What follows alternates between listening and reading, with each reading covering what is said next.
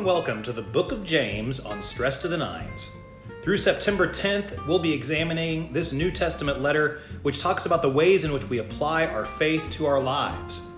We'll also examine the question, why did Martin Luther call this an epistle of straw? Stick around and check it out.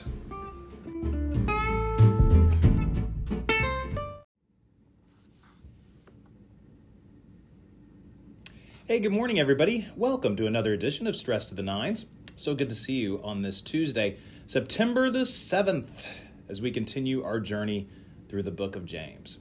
This will be our last week in the book of James, so I'm taking suggestions for what you would like to cover beginning next week. We'll stick with the book of the Bible. If there's one that you're interested in, post it in the comments or shoot me a message, and we'll certainly consider it because there's no plan beyond Friday as of yet. I will make one starting Wednesday or Thursday. So that's your deadline if you would like to have input on where we go next in Scripture from Revelation to James to, could be anywhere. But today we know where we are. We are firmly in chapter 4 of James's Gospel, and we're going to read verses 13 to 17. Keep in mind that almost everything James writes is about how to live as a Christian. And today's reading will be no different. So let's listen to what he has to say. Come now, you who say, today or tomorrow we will go to such and such town and spend a year there doing business and making money. Yet you do not even know what tomorrow will bring. What is your life? For you are a mist that appears for a little while and then vanishes. Instead, you ought to say, if the Lord wishes, we will live and do this or that. As it is, you boast in your arrogance. All such boasting is evil. Anyone then who knows the right thing to do and fails to do it commits sin. This is the word of the Lord. Thanks be to God. So a lot happening here in this little passage from James. First of all, pastorally, when he says, for you are a mist that appears for a little while and then vanishes, that's cheery and uplifting, and certainly a thing that you want to say to people to make them feel great about their lives. But what James is doing is putting things in perspective. This notion that we have some sort of control over our future or our destiny is one that is an illusion in many ways. Certainly these past few years have made that abundantly clear to us if our lives prior to them had not. And what James is specifically attacking here are the ways in which one plans and schedules and does work to make money as a purpose. He starts out in verse 13, come now, you who say today or tomorrow we will go to such and such a town and spend a year there doing business and making money. For James, the idea that the purpose of any of our life's pursuits would be about making money was sin.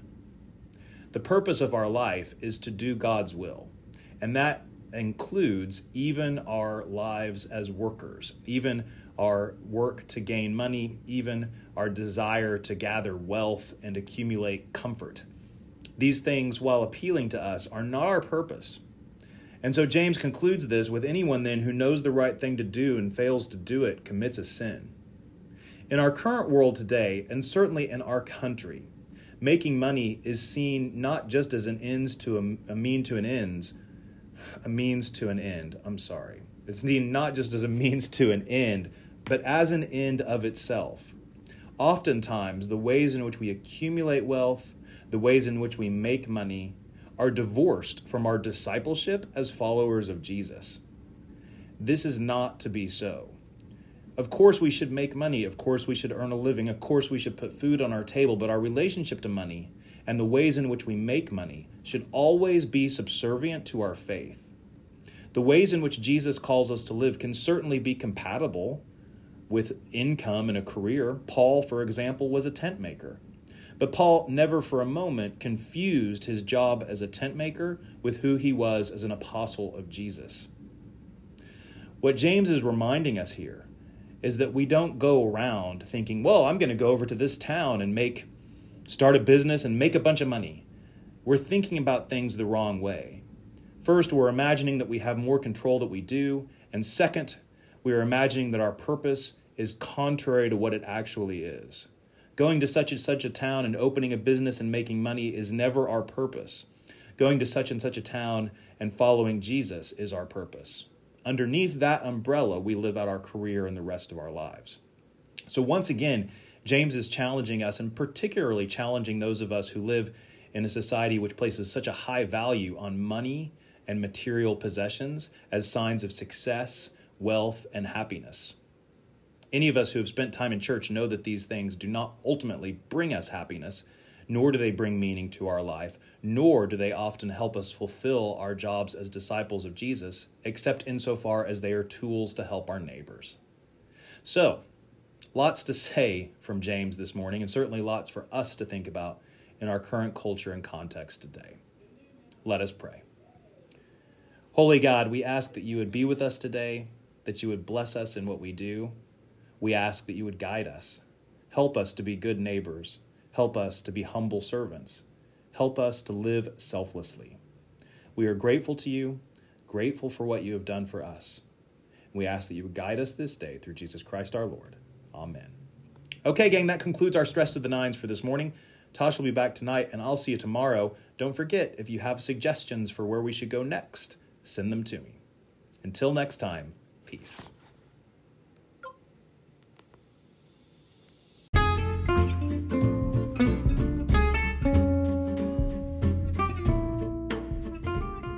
Thanks for listening to Stress to the Nines. You can find more information about First Presbyterian Church at our website, onepres.org, or follow us on Facebook. There's also an adjacent podcast called the One Pres Pod, where you will find sermons and special content. Thanks for joining us today. Peace.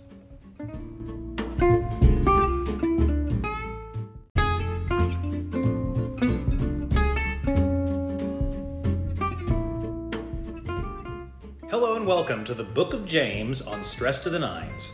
Through September 10th, we'll be examining this New Testament letter, which talks about the ways in which we apply our faith to our lives.